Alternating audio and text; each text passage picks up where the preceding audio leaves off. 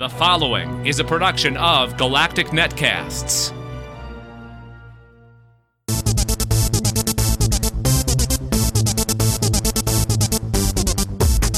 Hello and welcome to ElseNerds, a production of Galactic Netcasts. I'm Gregor Sprague. And I'm Corey Scott.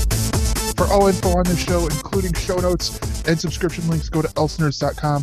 And for other Galactic Netcast programs, go to GNcast.com. On ElseNerds, we talk a lot of shit, and we also say the word shit.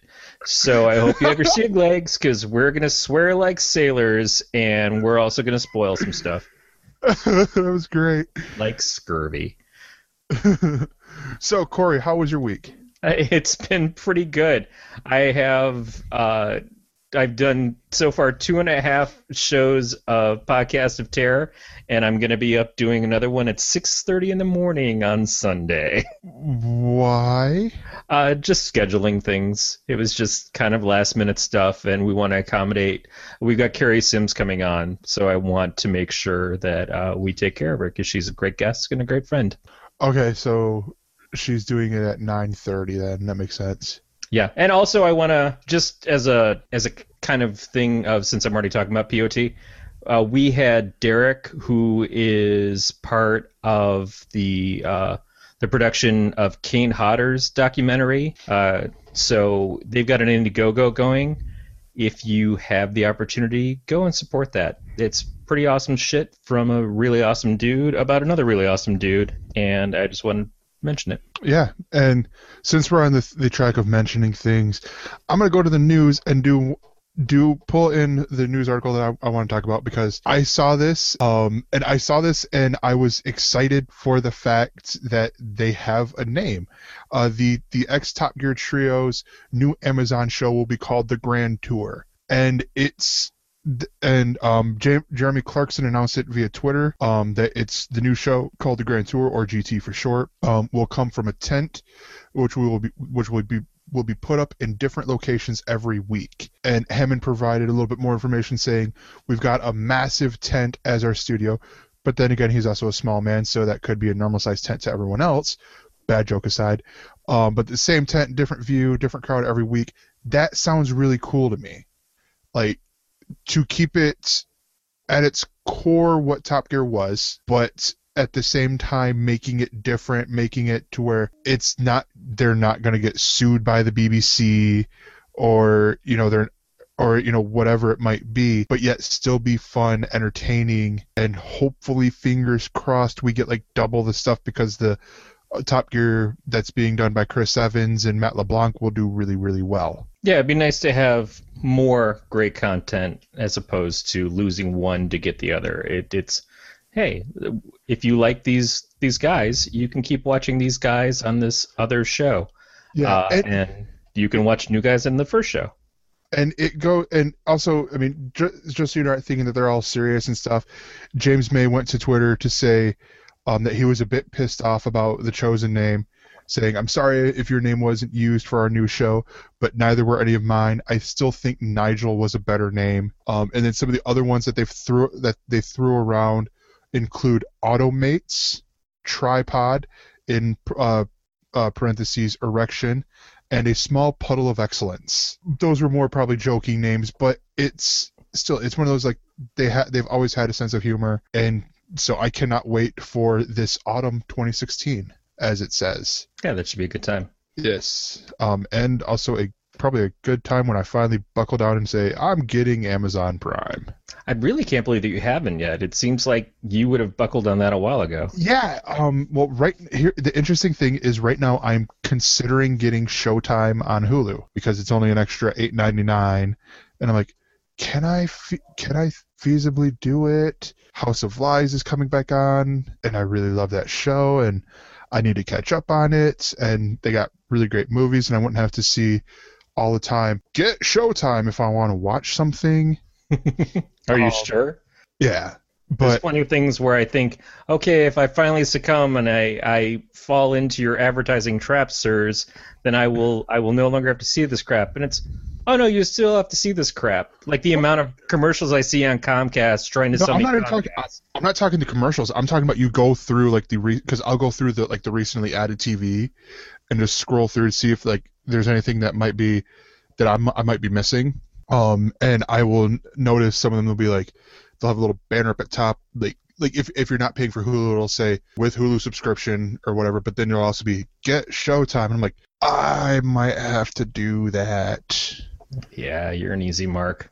Hey, speaking of easy marks, so DC or Warner Brothers is interested in doing a spin-off movie of Margot Robbie's Harley Quinn, having to do with her and other female heroes and villains from the DC universe. Names that have been dropped have been Batgirl and the Birds of Prey. Now, this is in pre-anticipation of the Suicide Squad movie, where Robbie is heavily featured in almost all of the trailers, and they kind of seem to think that this is going to take off and it's going to have interest.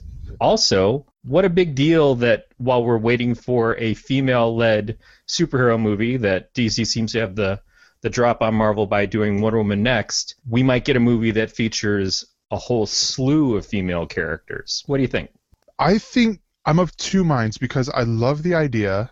I love Harley Quinn. In my opinion, the one of the big staples of DC Comics right now is the Harley Quinn book done by Jimmy Palmiotti and Amanda Conner. And this is cool, but I saw the last trailer, and I'm not completely sold on the voice that Margot Robbie gives as Harley Quinn, because it seems like at one point, and I'm keeping in mind she's Australian, so she's having to go drop her Australian accent to not only do an American accent, but to do a Coney Island, like New Yorker accent on top of all that. And I'm like, that sort of ruined it. But that also happened around when I was nerd fighting with a friend who I'm still set that he was just trolling me. Yeah. Yeah. But this is smart planning, because I mean, you know, the Harley Quinn book I believe has been one of the bigger sellers of a book that doesn't have the word Batman in it from DC, and you know, everyone loves Harley Quinn, so I think it's a good idea. It doesn't seem like it's a bad idea. Now, as far as voices, I mean, I'm a purist. It's never going to be anybody but Arlene Sorkin for me. Yeah. She was the originator of the voice. She did it for years, and there have been other people who've emulated her. But that's not what we're going to get in the movie, and I don't expect we're going to get that in the movie. And I'm still kind of halfway between, am I really into this, or am I only getting fooled by the trailer? The last couple trailers actually for this film completely changed my opinion of it and made it look a lot more interesting than I would have originally given it credit for. And yeah. I'm intrigued. Now, of course, Harley Quinn not only has her solo book, but she famously has been she was a team-up book before called Gotham City Sirens, which was her, Poison Ivy, and Catwoman, two characters who haven't been established yet in the new DC universe. DC movie universe. Of course, as far as we know, neither is Batgirl, although there were all these hints that someone, say Jenna Malone, was supposed to be playing Batgirl in Batman v Superman, and we never saw her actually make it into the film. And maybe that's coming up in Justice League. I'm not sure. But it has potential. Obviously, the hotness of Harley Quinn is at a level of what Marvel's had success with Deadpool. Commonly, they look at the two in comparison to one another. I'd say it's maybe more the team doing Harley Quinn than just the character herself, because Harley's been around for a long time and had different levels of success, but was never the level that she's achieved since Jimmy and Amanda took the book on themselves.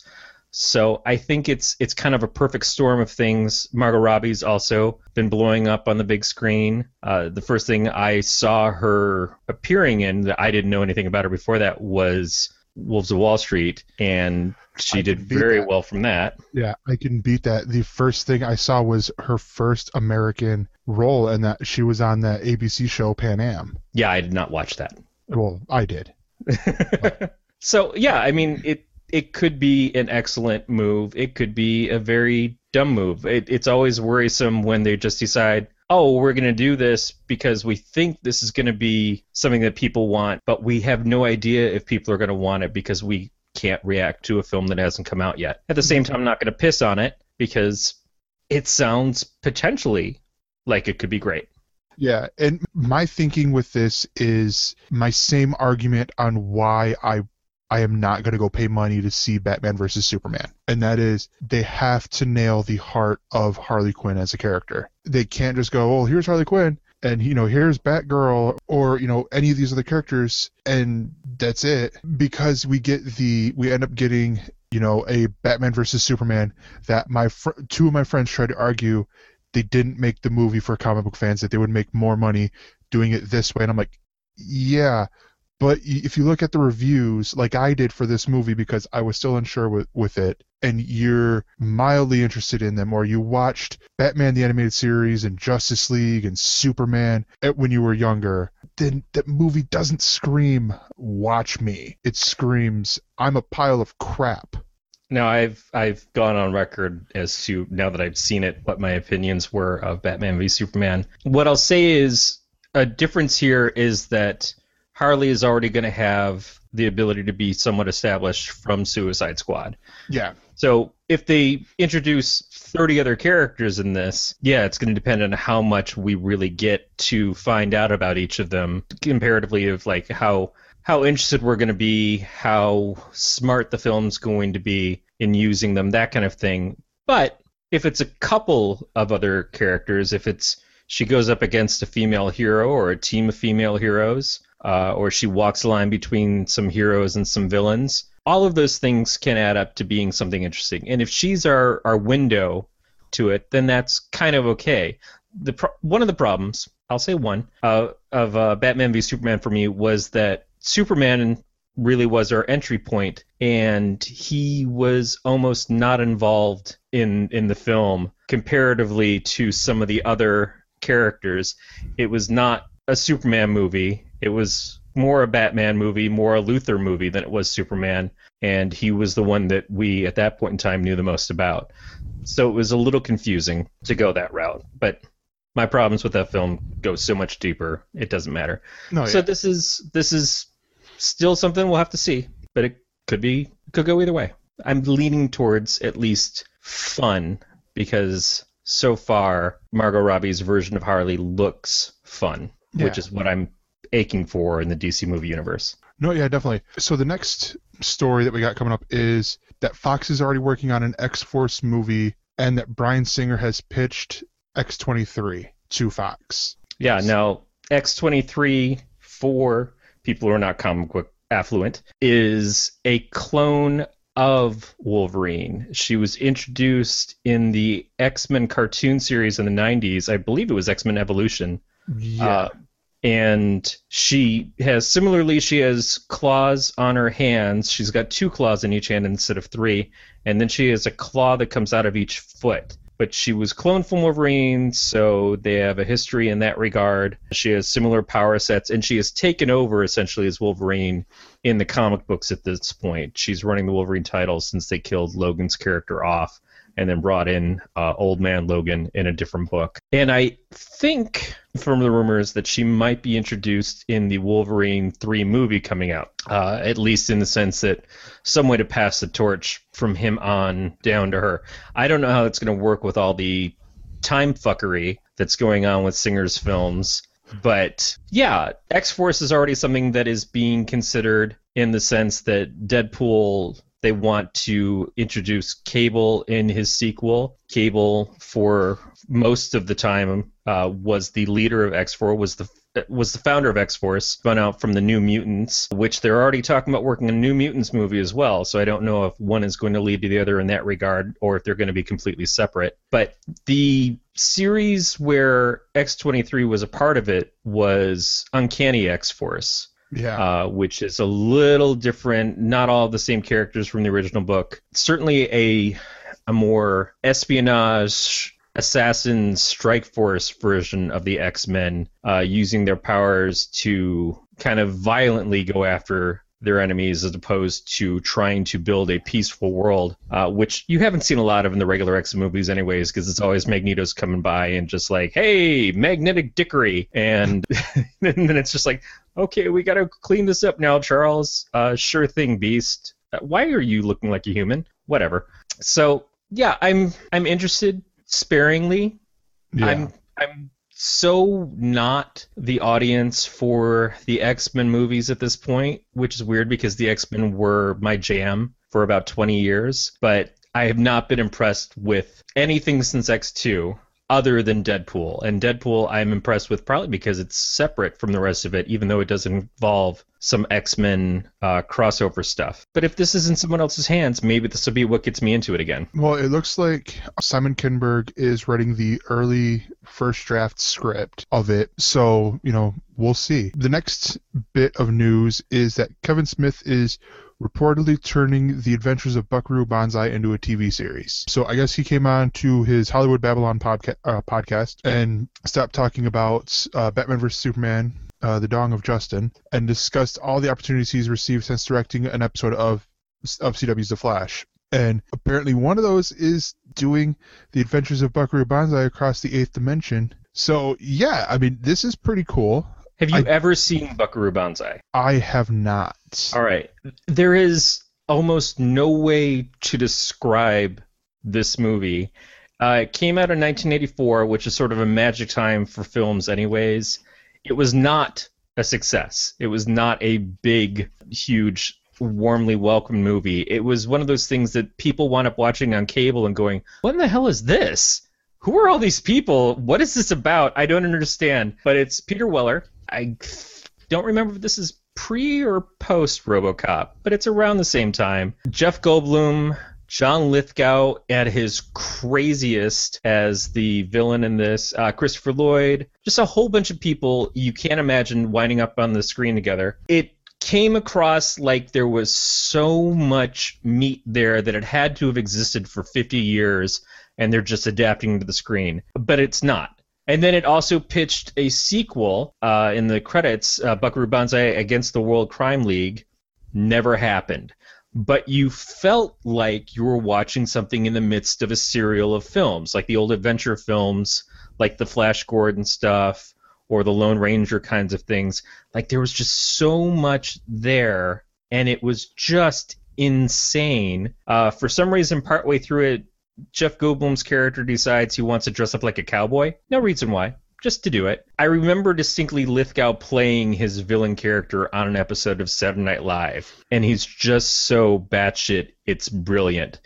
I can't tell you anything about this movie other than that because I remember so little of the distinct parts. I think at one point he drove a car through a mountain, and that's how he wound up in this other dimension, but I don't know a lot beyond that, other than what a great fucking time this has got to be. And I know that Smith is saying that he'd like to get some of the original actors like Lithgow and Lloyd and Weller in this, but not as the same characters, like maybe playing some of the villains. And Smith himself has shown some interest in playing, I think, John Big Booty, which is Lloyd's character. I think Smith wants to play that one.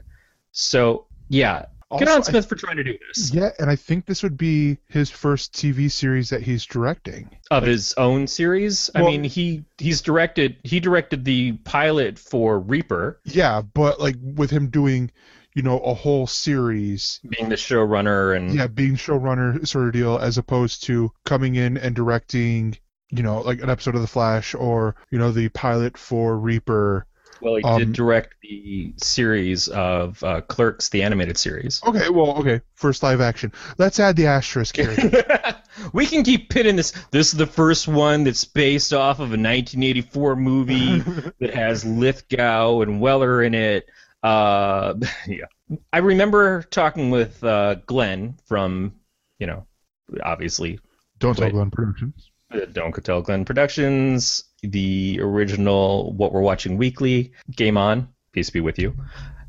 And Glenn talking about Kevin Smith and just being kind of disappointed because Kevin Smith was sort of our dude, for a generation of people. Kevin Smith did Clerks, and it was widely beloved, and then he did Mallrats, and it was widely despised, except by the fans, and it found more of an audience as it went on in time, Chasing Amy, and then he kind of fell off of directing and writing and got into podcasting, which only dicks do. And then he fell really into the pot stuff, and it seemed like he lost his drive for a while. It seemed like he He wasn't doing a lot of his own things. Now he's been doing stuff that is more sideways. I mean, he's not doing it deep in Hollywood, but he is making things like Yoga Hosers.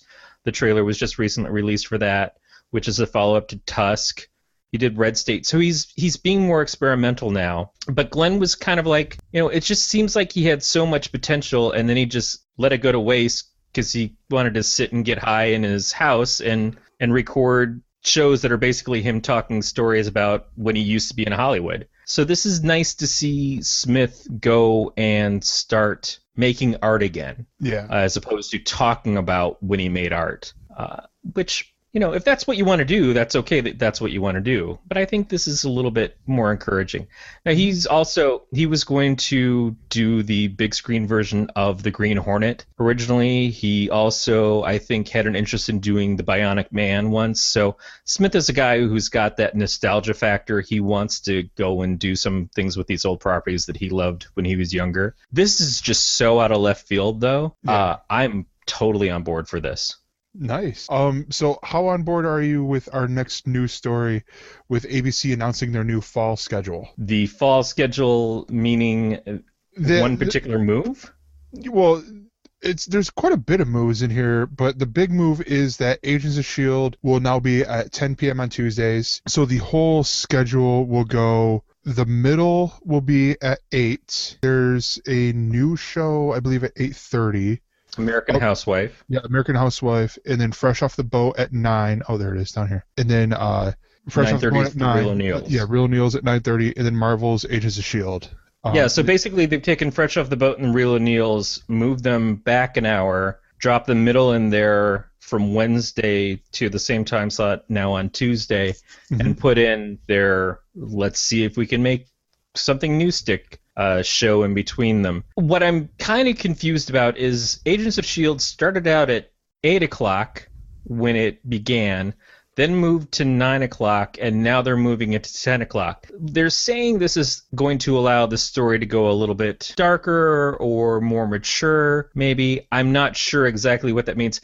I mean, if the show makes its syndication and they keep changing the tone, that's going to be very confusing for the viewer at that point. I just I'm more worried because 10 o'clock's a weird time to try to get people to watch what is sort of a superhero show. And I don't think it's that is the case. I think it's more of they looked at all the shows, all the superhero shows that were airing on Tuesdays, or comic book themed shows, and they figured that the best time might be to do 10 o'clock, where they're not going against any other show.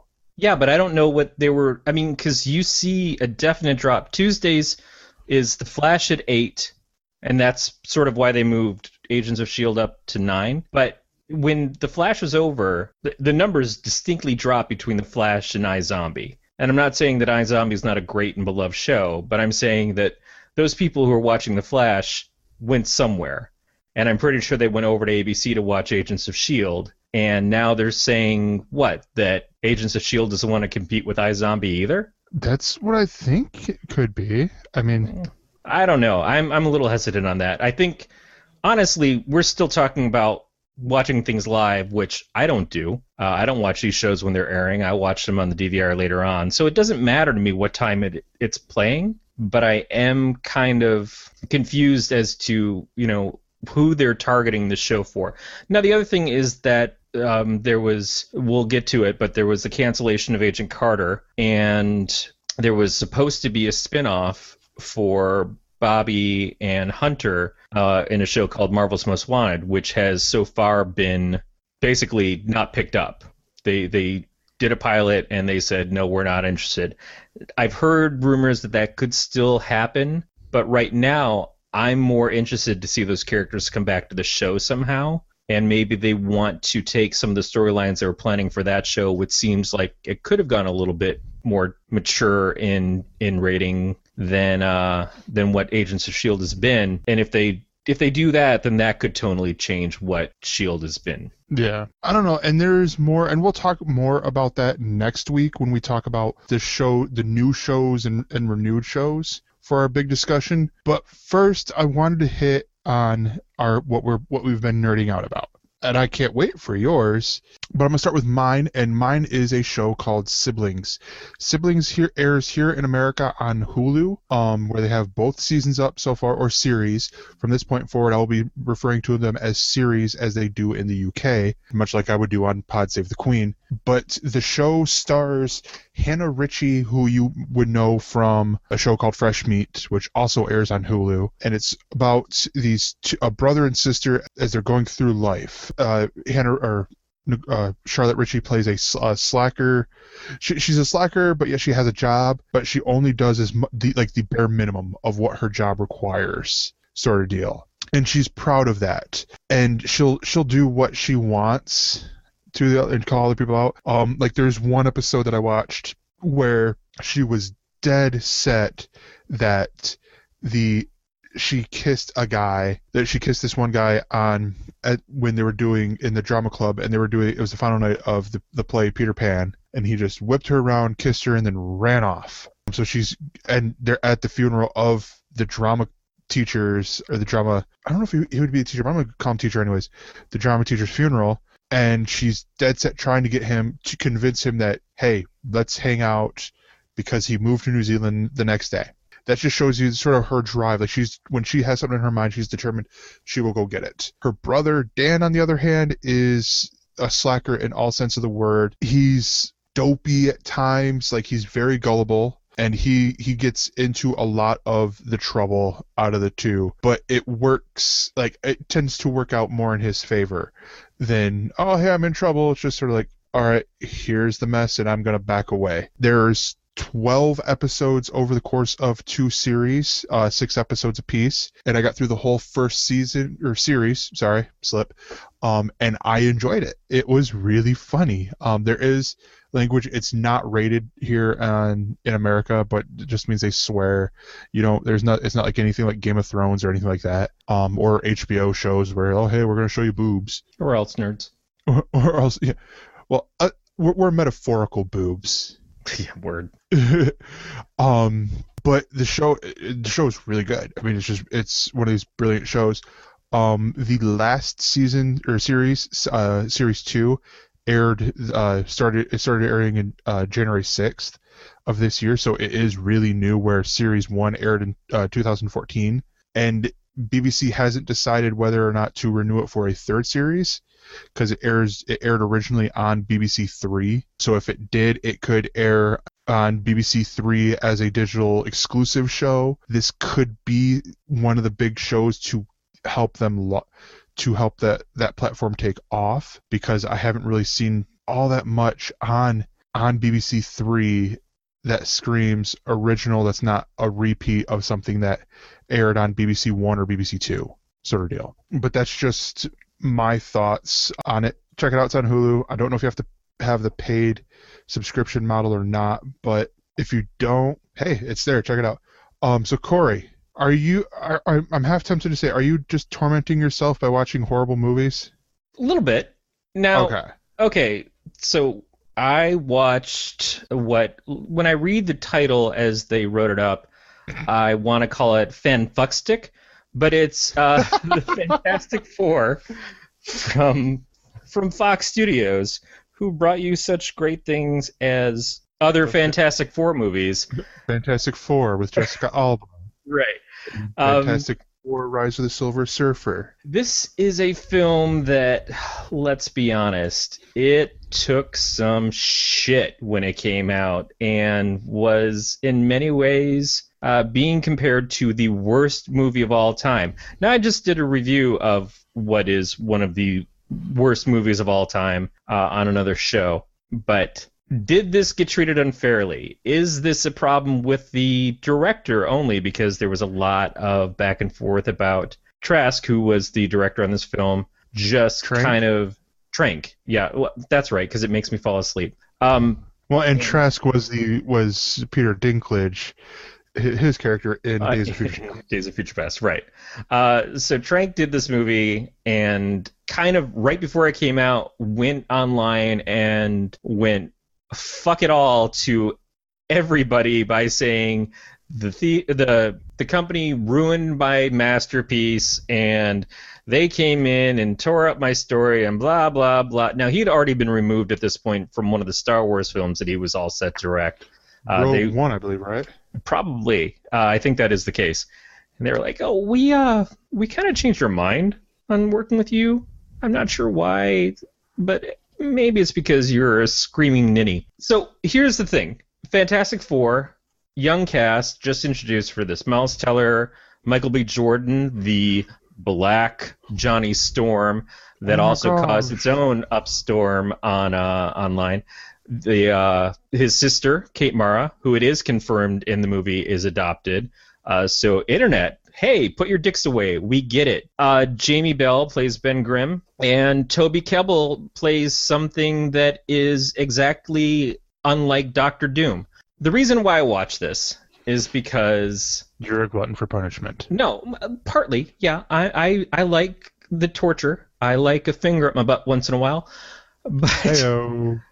But mostly because Kinberg told Den of Geek that he really wants to make another Fantastic Four movie, and he loves the cast, and he just thinks that they could get it right. Now, they have not gotten it right.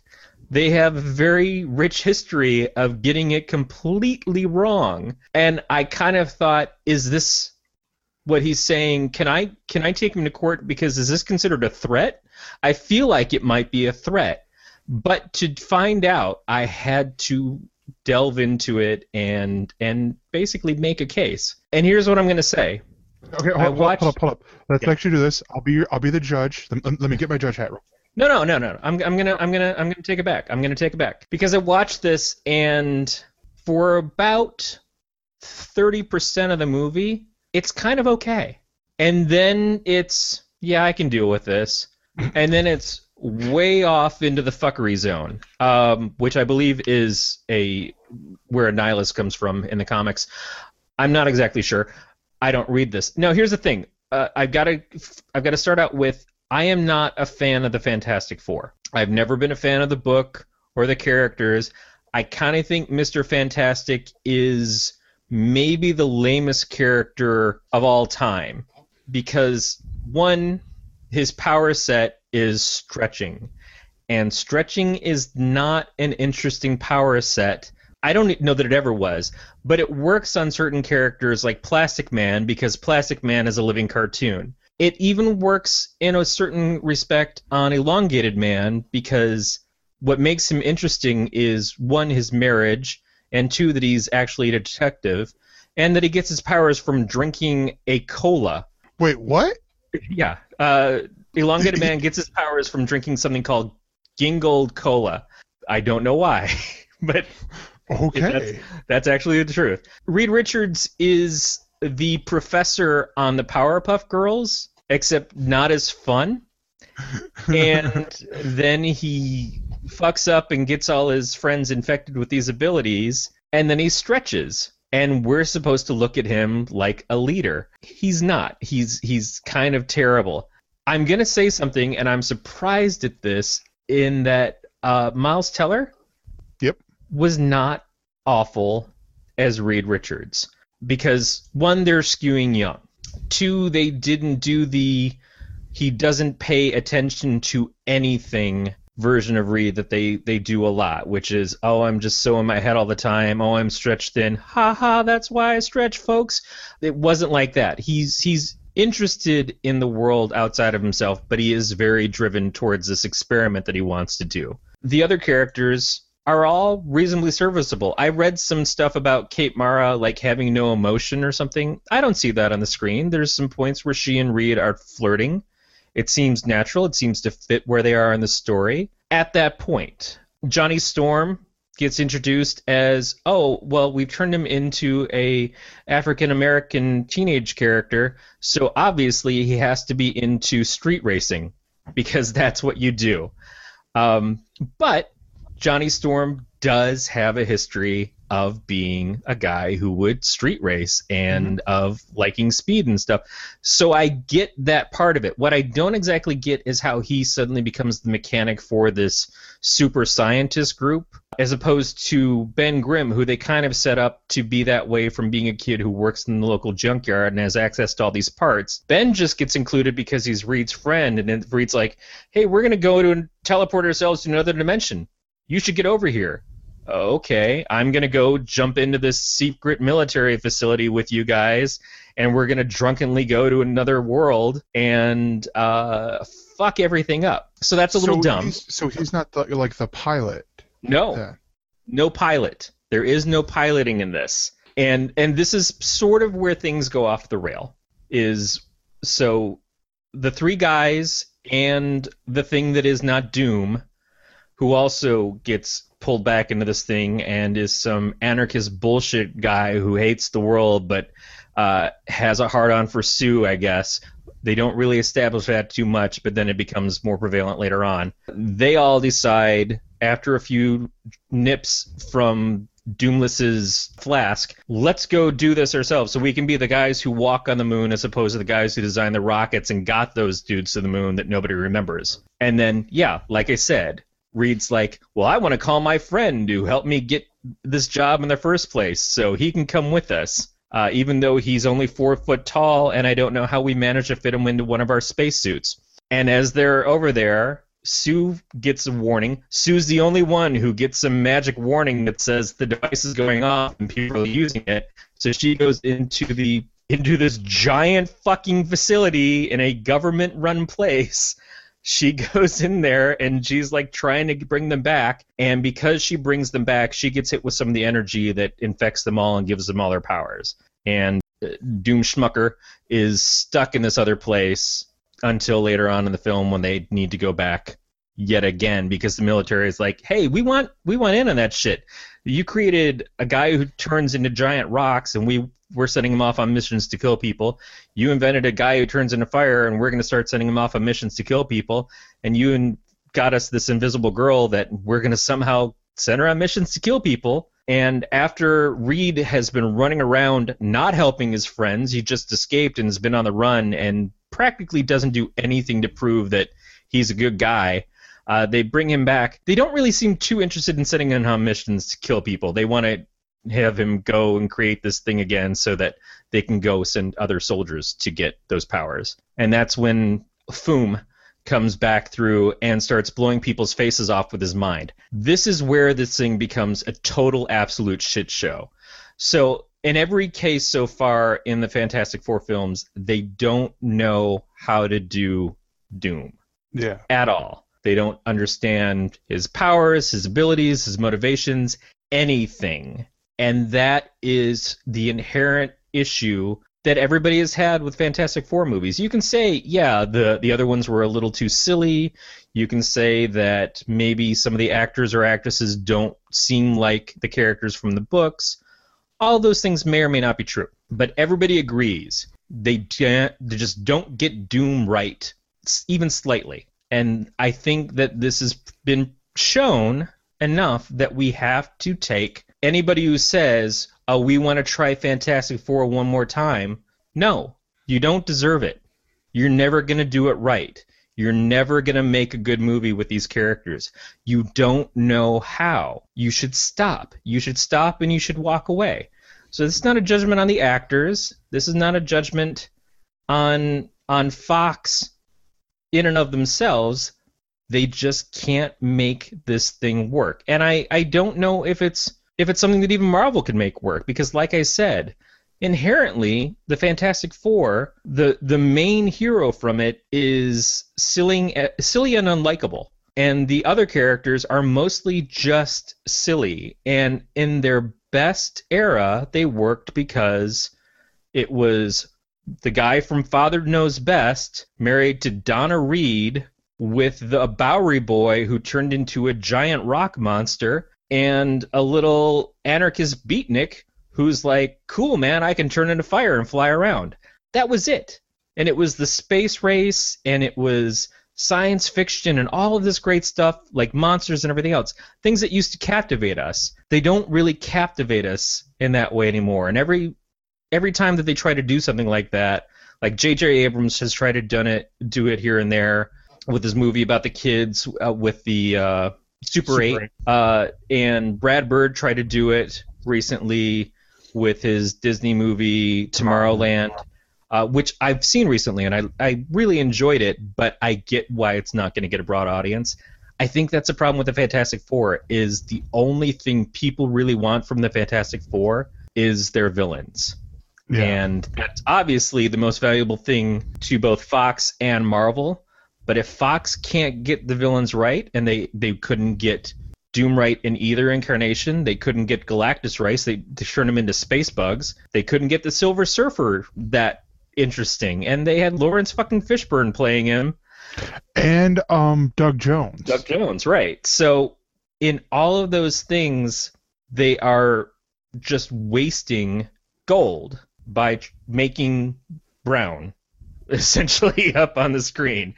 And yeah, I'm going to say, again, because I wasn't as attached to these characters as I am to other characters, I didn't hate this as much as I hated Batman v Superman. Mm-hmm. And like I said, the beginning of it is kind of okay. It actually reminded me of a movie I loved from the 80s called The Explorers, which is kids designing stuff to make essentially a spaceship. A lot of it was like The Explorers. And I kind of just wish it would have continued to be that movie. Instead, they had to try to give them something to fight. And in the climax of the film, Reed outthinks Dr. Doom by having Ben punch him. That's the big plan. Yeah, I don't know. I still want to see the Marvel get the rights back to the Fantastic Four, because I believe Kevin Feige could make a great Fantastic Four team. I think he could do something with it in the way of what they did with Spider-Man, which is just, we're going to give you the characters, we're not going to give you all of the extraneous stuff to get you to understand the characters, we're just going to throw them here, mm-hmm. and you'll get it. You'll get it and you'll enjoy it because of what we're going to do with them. And trying to do the origin and trying to tie Doom into the origin over and over again, it's not doing anybody any favors over at Fox. No. All right, so let's get into our big discussion here. And this is the canceled shows over this past year. And it's starting with, let's start with ABC, because, there's a few shows in here that we watch. So we have 7 veteran shows canceled, 5 freshman shows canceled, with a total of 12. So you have Agent Carter. Now stop me if you want to talk about any one of these. You got Agent Carter canceled after 2 seasons. The Astronaut Wives Club canceled after 1 season. Castle, which this one was a shocker to me, because I had heard the rumors of they were going to continue the show except without Beckett. Yeah, and actually both female leads were going to leave the show essentially. Yeah. And I told my mom that, and she's like, "What?" She looked like she wanted to punch me.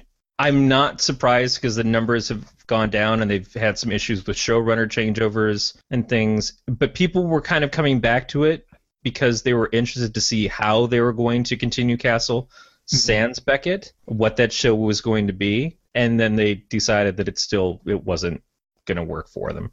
Yeah, and then Gallivant got canceled after 2 seasons, which I sort of see, but at the same time, I am disappointed in that one. Nashville got canceled after 4 seasons. Rookie Blue, which was a summer show, got canceled after 6 seasons, and The Whispers, which was also another summer show, got canceled after 1. Yeah, now, Rookie Blue, man, I'm just impressed that it made 6 seasons. I remember them always advertising it in summertime, and I'm like, well, that's not going to last. And then it kept coming back. I think the big part of it was a co-production with one of the Canadian television shows. That's possible. And, Mistress is the other one that it's kept coming back, and it lost its lead. Alyssa Milano left the series, but it's continued on, and I guess people are just hungry for any kind of new content over the summer. Yeah. They could be good shows. I didn't watch either of them, and they both had people that I liked in them, but they just weren't the kind of shows that I was interested in watching. No, yeah. Trying to find. Well, it's filmed in Toronto, Canada. Now, Agent Carter obviously is a big deal because, I love that show. I love those characters. I'd like to see it at least come back for the occasional movie, or a tie-in with Agents of S.H.I.E.L.D., like some crossover story where we might get some closure. Yeah. We talked before about Agent Carter herself, her involvement in the new Captain America Civil War movie. And so we get some finality with her anyways, but that doesn't finish up where we were with the end of the season. And we've already been going backwards in time to revisit this character, so there's so much story that can still be told with her. So there is a petition online of people who are trying to get it picked up by Netflix, but the lead actress, Haley Atwell, has already got a new show coming out on ABC next season, so the likelihood is not great, but I would still love to see her involved in the MCU and somehow. And Corey, I got one special quick announcement here brought to my attention by Beatmaster. According to rumors, ABC just canceled Christmas. 12 cancellations. It's like the 12 days of Christmas. Except 9 lords are stepping on your dreams of getting another season of Castle. Yeah. So I'm going to go through the freshman shows real quick. Can you tell me about any one of these? I think I might know the one you would talk about that catches your eye onto what you think of it being canceled. So you got Blood and Oil, The Family, which is a new one. It was a mid-season replacement. Of Kings and Prophets, The Muppets, and Wicked City. Now, Of Kings and Prophets was canceled after 2 episodes, and Wicked City was only canceled after 3. Yeah, I mean, those are some quick draws of like, oh, this is utter bullshit. We should probably try to redeem ourselves and take this off the air as quickly as possible and make people believe that we didn't advertise the shit out of Wicked City for months before it came out, and just everything I watched on ABC, there was 9 ads for this goddamn show, and I just kept watching going, that's going to bomb. I'm almost positive that's going to bomb. Mm-hmm. How did nobody else see that? Now, the one that I'm sort of surprised got canceled is The Muppets.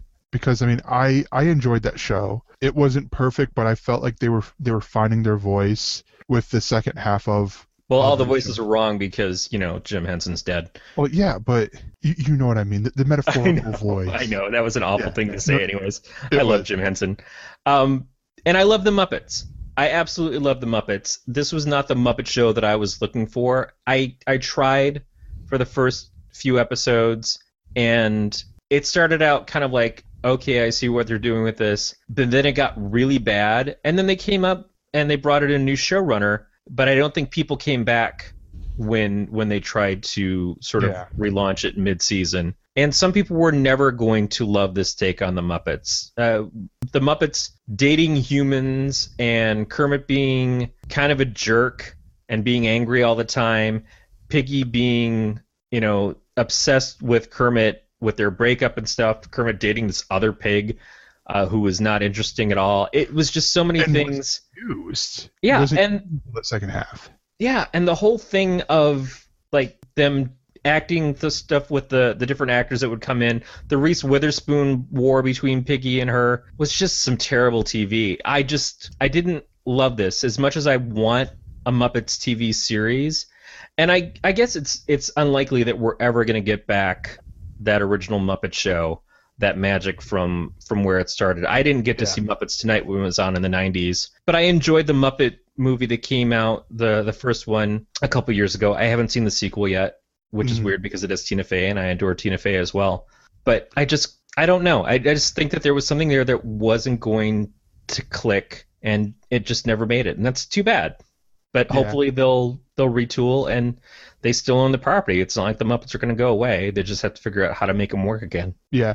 So on to CBS. CBS, we have a total of 8 shows canceled, technically 9 if you want to look at Supergirl.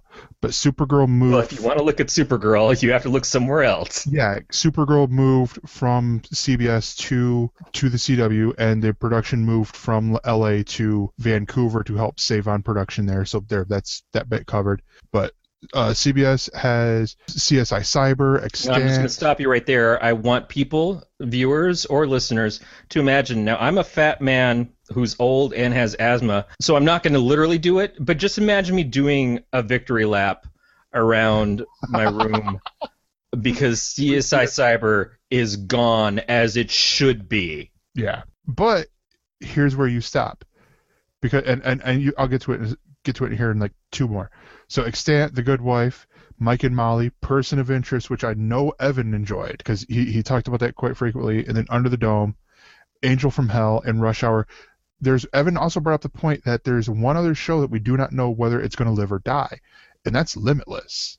Yeah, and I dropped out of Limitless pretty early in the season, but Beatmaster has talked about it a lot. He's been a big fan of it. It's good. It gets so good. The end is amazing. I mean, it's basically there's a flood of NZT or NZT as the Black Foreign guy says, which is I like saying that way too. But and then they're trying to figure out who the heads of Hydra are in this way, and it works. So moving on to the CW, they're the ones who come out of this the least shots fired because they only lose 2 shows, and they gain one. And they gain one, and then they still have the other shows that will be coming out. You know, they picked up the pilots for, like Riverdale, which we'll talk about on next week's show. But they canceled Beauty and the Beast after 4 seasons, and then Containment after 1 season. Now, Beauty and the Beast, I think they knew going in, much like Person of Interest over on CBS, this was a planned thing. It wasn't like they get to the end of the season and they don't know if they're renewed or not. Person of Interest, I believe, knew going into the season that it was going to be their last. And Beauty and the Beast, I think it's the same thing. So they at least got to write their ending, which I think is a nice thing to do when it can happen. And it's important for fans of the show and for the cast of the show. They made something. They worked really hard on it. I mean, Beauty and the Beast, whatever you want to say about it. But they did at least give them the opportunity to say, here's where it's going to happen. The axe is coming, but be prepared for that blow, and do the best you can to finish things off in your own way, under your own power. And I appreciate that. The next is from Fox. We have American Idol ending after 15 seasons. Border Town, which was the animated take on or sort of like The Simpsons when I think it had Hank Azaria in there doing voices. Show Cooper Barrett's Guide to Surviving Life, Grandfather, The Grinder, Second Chance, formerly known as the Frankenstein Code, and Minority Report, all canceled. Fox can't seem to establish a show. It seems like Fox can't establish comedies, especially, it seems. Or sci-fi. Yeah, well, they've never done well with sci-fi. Even when their sci-fi shows are beloved or, at least getting that fan following that maybe isn't enough for their numbers, Fox will hatchet the shit out of a show. Yet they're bringing back ones that you would think would already be gone a while ago, like Sleepy Hollow. But Fox, only one veteran show, and that again was because it was long in the tooth and was on its own terms. That's American Idol, which is a big show to lose. But everything else, out of their 7 cancellations, 6 of them were freshman shows, and many of those were new comedies. I haven't seen Fox have luck with a new comedy since what is the one with Andy Samberg? Brooklyn Nine-Nine. Brooklyn Nine-Nine. Yeah, that seems to be the last one that's had some pull. Last Man on Earth, I'm surprised is somehow still here. Yeah, Last Man on Earth. But Last Man on Earth has been getting really interesting. Interesting doesn't mean that I want to watch that thing. That guy just became so unlikable in the 2nd episode and stayed that way. He redeems himself. He redeems himself. Yeah, it seemed like he would redeem himself and then become a shit stand again almost instantly. This 2nd season, he's redeemed himself. Yeah, we'll see. I mean, not me. I'm not watching it, but I have been watching it, and I'm telling you, he redeemed himself. Like, because everyone that he had been, a real jackass to, they leave and go to Miami. So he's there. He's with Kristen Shaw's character, and they're doing this tour. They go to the White House. They come back. He accidentally leaves her, and then she goes back, and they meet up again and all this stuff. But then we're slowly finding. We meet his brother. We meet Phil Miller's brother, who's played by Jason Sudeikis, who's an astronaut up in the International Space Station, and that's great storytelling right there, and it's by itself. I don't know. I just remember that the best that the show ever was when he was talking to inanimate objects. Yeah. Check out season 2. You don't need to see any of season 1. Check out season 2. It's one of my Hell no. Hell no. You are dead to me. Fox comedy shows on Sunday night. And speaking of, I mean, Cooper Barrett's Guide to Surviving Life was cute. It was all right for a couple episodes there. I watched the first episode of The Grinder, and I think I watched a couple here and there. I wound up catching the end of it last week. And Minority Report was just, well, it wasn't good. It really wasn't good. There was something about the characters that I sort of liked, but the show itself was terrible. Yeah. So in all of these cases, of any of these that I actually felt like trying, I was pretty sure right away that I was never going to watch them again. And the ones that I didn't watch, like Border Town, Grandfather, and Second Chance, yeah, there was no way they were going to turn me around on any of those. It wasn't going to happen. So I'm not missing any of these, and it just, I don't know. Is it a quality control issue? At Fox that is putting these things on? It seems like if they're really going to have such a hard line of like, we're gonna do all these shows, and anything that doesn't meet these criteria, we're gonna axe. Well, then maybe you work harder at finding ones that meet those criteria first before you start putting this shit on the air. But then they go and they do their summer people having sex in reality shows thing up, and it's like, wow, I remember this crap when it was Fuck Island or whatever it was a few years ago, and they just don't give goddamn. They just don't give a damn at all. So, and then finally from NBC, and this is where I think I might actually chime in with some of these, you have 11 shows canceled altogether. You got Hannibal, Mr. Robinson, Mysteries of Laura, Undateable, which struggled, but I'm sad to see it go. Best Time Ever with Neil Patrick Harris, which I'm also sad to see go. Coach, which was canceled before it even premiered. Didn't even make it out of the gate. Yeah. Crowded, which I enjoy, but I get at the same time. Game of Silence, Heartbeat, Heroes Reborn, and Telenovela, which Telenovela was a straight-to-series comedy. This was like they saw the script and they're like, okay, we're doing a season order on this show. Yeah, but remember when FX paid Charlie Sheen to do 100 episodes of whatever his goddamn piece of shit? Yeah, and they're like, we're automatically giving you 100 episodes. We're gonna get this thing all the way so that we can get syndication. And it was like something that we wanted to watch anyways. No, but I think that was it. Is they wanted to, so they can get syndication, so they can slowly make back the money that it would have to make. Yeah, but no one's watching those episodes anyways. No, yeah. But so Undateable for me is one that I'm sad to see go out of here. Like I mentioned, that and Best Time Ever. But that is because Best Time Ever seems like it'd be a good summer show. There's nothing else on. Put this on, It was very limited in its run. It's only NBC's filler weeks? Shows like that are actually kind of fun. The game night, the one with Hollywood Game Night. Yeah, that's a fun show too. It's not something that I'm gonna watch religiously, but when there's nothing else on, and if it's like, especially in the summer, it just makes sense that, hey, I could watch Hollywood Game Night because it's there. But then you have Undateable. Undateable, I was watching each episode twice because when they did the switch to live, I was watching the East Coast version and then the West Coast version. And I'm gonna admit, I watched some of the first season and said, "Fuck this," and left. And then when they started doing the live seasons after that, I mean, particularly this last season, I watched the whole series of this, and even though it wasn't well written, the ensemble cast and the way they interacted and the way they did the live stuff and how they would do the back and forth between them, you just knew when they were going off script. Giving out a phone number, out a Detroit area code phone number to then get a call on the show live on the air. It was a lot of fun. It was something that I kind of fell in love with in spite of myself, in spite of my bitter old soul. I loved Undateable, and I'm sad that it's not coming back. I really wish this cast could somehow get this just as a cable access show or something. I don't know. Just do it online. Do it like an improv thing every week. Oh, that'd be great. It's just so fun. But it was the hardcore fans that were watching it. It's the people who really love these people that were the only ones that were ever going to be into it. But they did call it, I believe, Chris D'Elia, as his character, called it when they brought in Whitney Cummings. Oh yeah. And she called it too. It was like, hey, I will cancel this show too.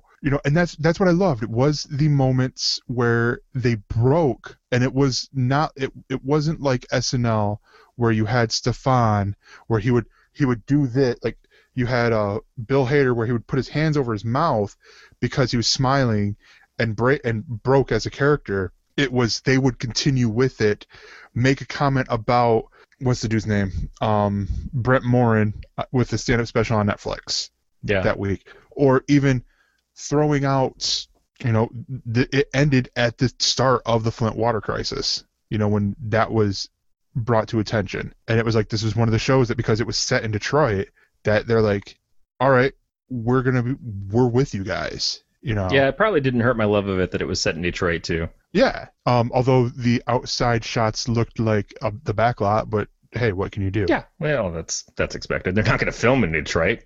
Some of those people are white. Now, Beatmaster brought this up before the show started. Hannibal, I don't even know if it really counts that it was canceled as far as the rest of this list, because it seems like it was canceled quite a while ago. Maybe it was last summer or something. It's been a long time that we've known Hannibal wasn't coming back. I mean, some of these people have moved on to other shows already and have podcasts about those shows. I do like the fact that Mads Mikkelsen said he's not coming back to TV until Hannibal comes back, and he believes at some point Hannibal will return in one way or another. And I like that faith and that drive to still continue the show somehow. That's nice. Hannibal was a show I didn't watch past the first season because it was hard to. It is a hard show to watch, but it was amazing what they were doing with it on NBC. You would almost say it's a hard show to stomach. Oh, sexy when you make those puns, sir. I like that.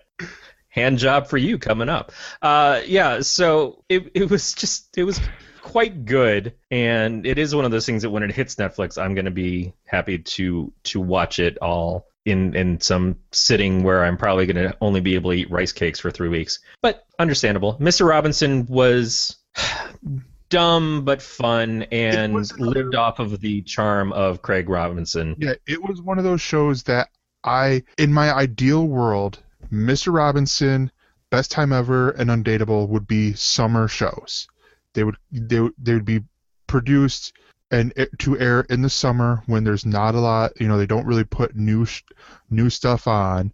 Like I think last year the Flash re-aired all of season 1 in the time, or CW aired all the Flash in the span of their summer break leading up to season 2. And it's like, okay, so why not do these shows if you're going to break even? And maybe that's the problem. Things on the cheap, yeah. I mean, it seems like that's what they were made for, and trying to turn them into anything else is what broke them.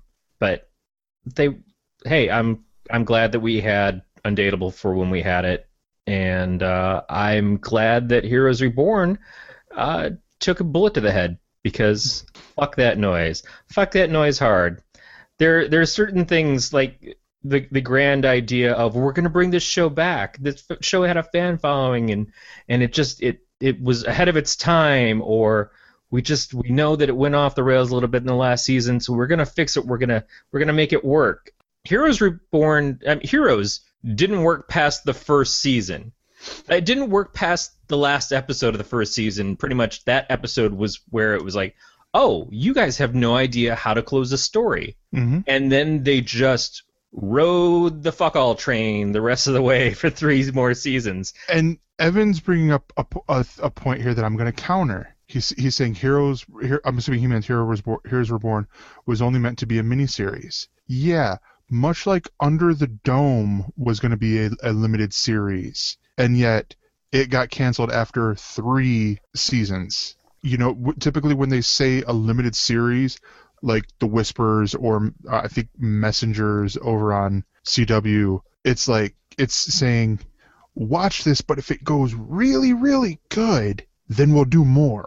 Yeah, we'll never say never. If you throw cash at us, we will dance for you. But no, it looked bad. It looked like all the wrong lessons were continued on into this, and I don't feel that I missed out on this show going away.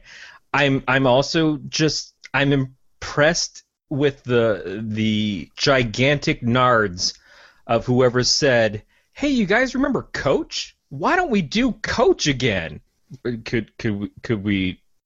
Why would we do that? No, we can do it. No, you missed the point where I stopped myself and said why. No, but I mean, all these people, we can get them. They're available. I'm fucking sure they're available. Did you watch Coach? Because no one should think that they are busy now.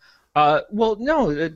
The guy was just on Parenthood recently. Yeah, and I remember how that got canceled because of low ratings too. Are you listening to yourself right now? Do you work for Fox? Are you just trying to fuck with me?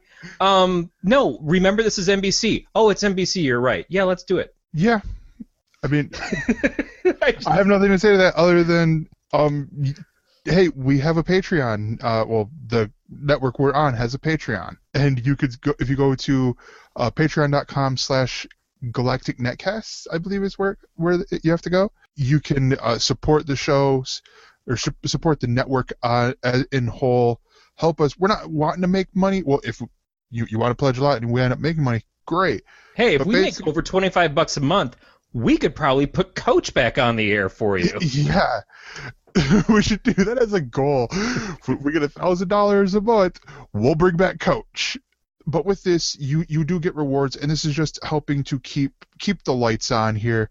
Because let's be honest, who wants to see a show look like this? There you go. Who wants to see a show look like that? It looked like a blog. I thought that was awesome. Yeah, but so you could do as little as $1. We're asking for $1 a month, and with that you get access to our Patreon Slack, where you could chat with us chuckleheads. We have rewards for $1, $3, and $5, and I believe $25.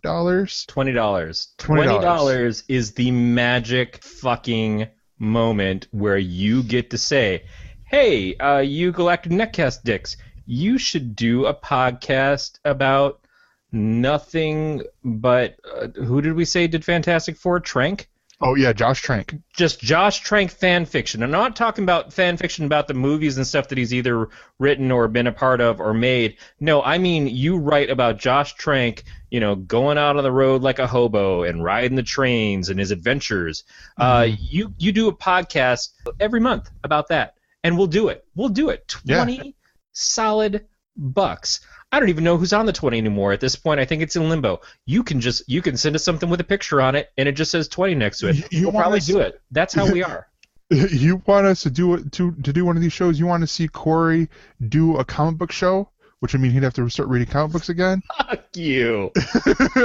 $20 a month is all it would take. And also, like I said, we have goals for ourselves. The more money we make, we're not that far from our next goal of $50 to where we could start advertising and be like, hey, check us out, sort of deal, which is really, really cool. That's all at patreon.com/Galactic Netcasts. If you want to contact us, we have a voicemail. That's at 805-328-3966. Or you could email us, mail@ElseNerds.com, for all of our subscription options and links that can be found under the subscribe tab at gncast.com.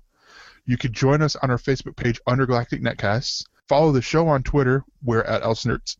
Or you can follow the network at Galactic Netcast. You can also follow our producers, Beatmaster, who has been showing you the tangy stories up on your screen, if you've been watching the video, at Beatmaster80, and our other producer, Evan, Hurricane Rockdy. He is at Mr_Fusion. Hold on, wouldn't his name be Evan Rockdy like a hurricane? Yes, but, simply put, it's Rockdy Hurricane Esquire. Yes. And then I'm at That Gregor, and Corey is at Don't Ask Comics. And you can find my comics at don'taskcomics.com. Yes. And you can find me at That Gregor for basically everything. He'll just be walking around the store after you going, yep. Alms for the poor. I made a Britishism for you. There you go. Out of love. Thank you. I appreciate that. And the last thing to say is this has been a Don't Tell Glenn production. We will see you guys next time. Or else. You have been listening to a production of Galactic Netcasts. For more about this show and others, go to gncasts.com. That's GNCASTS.com.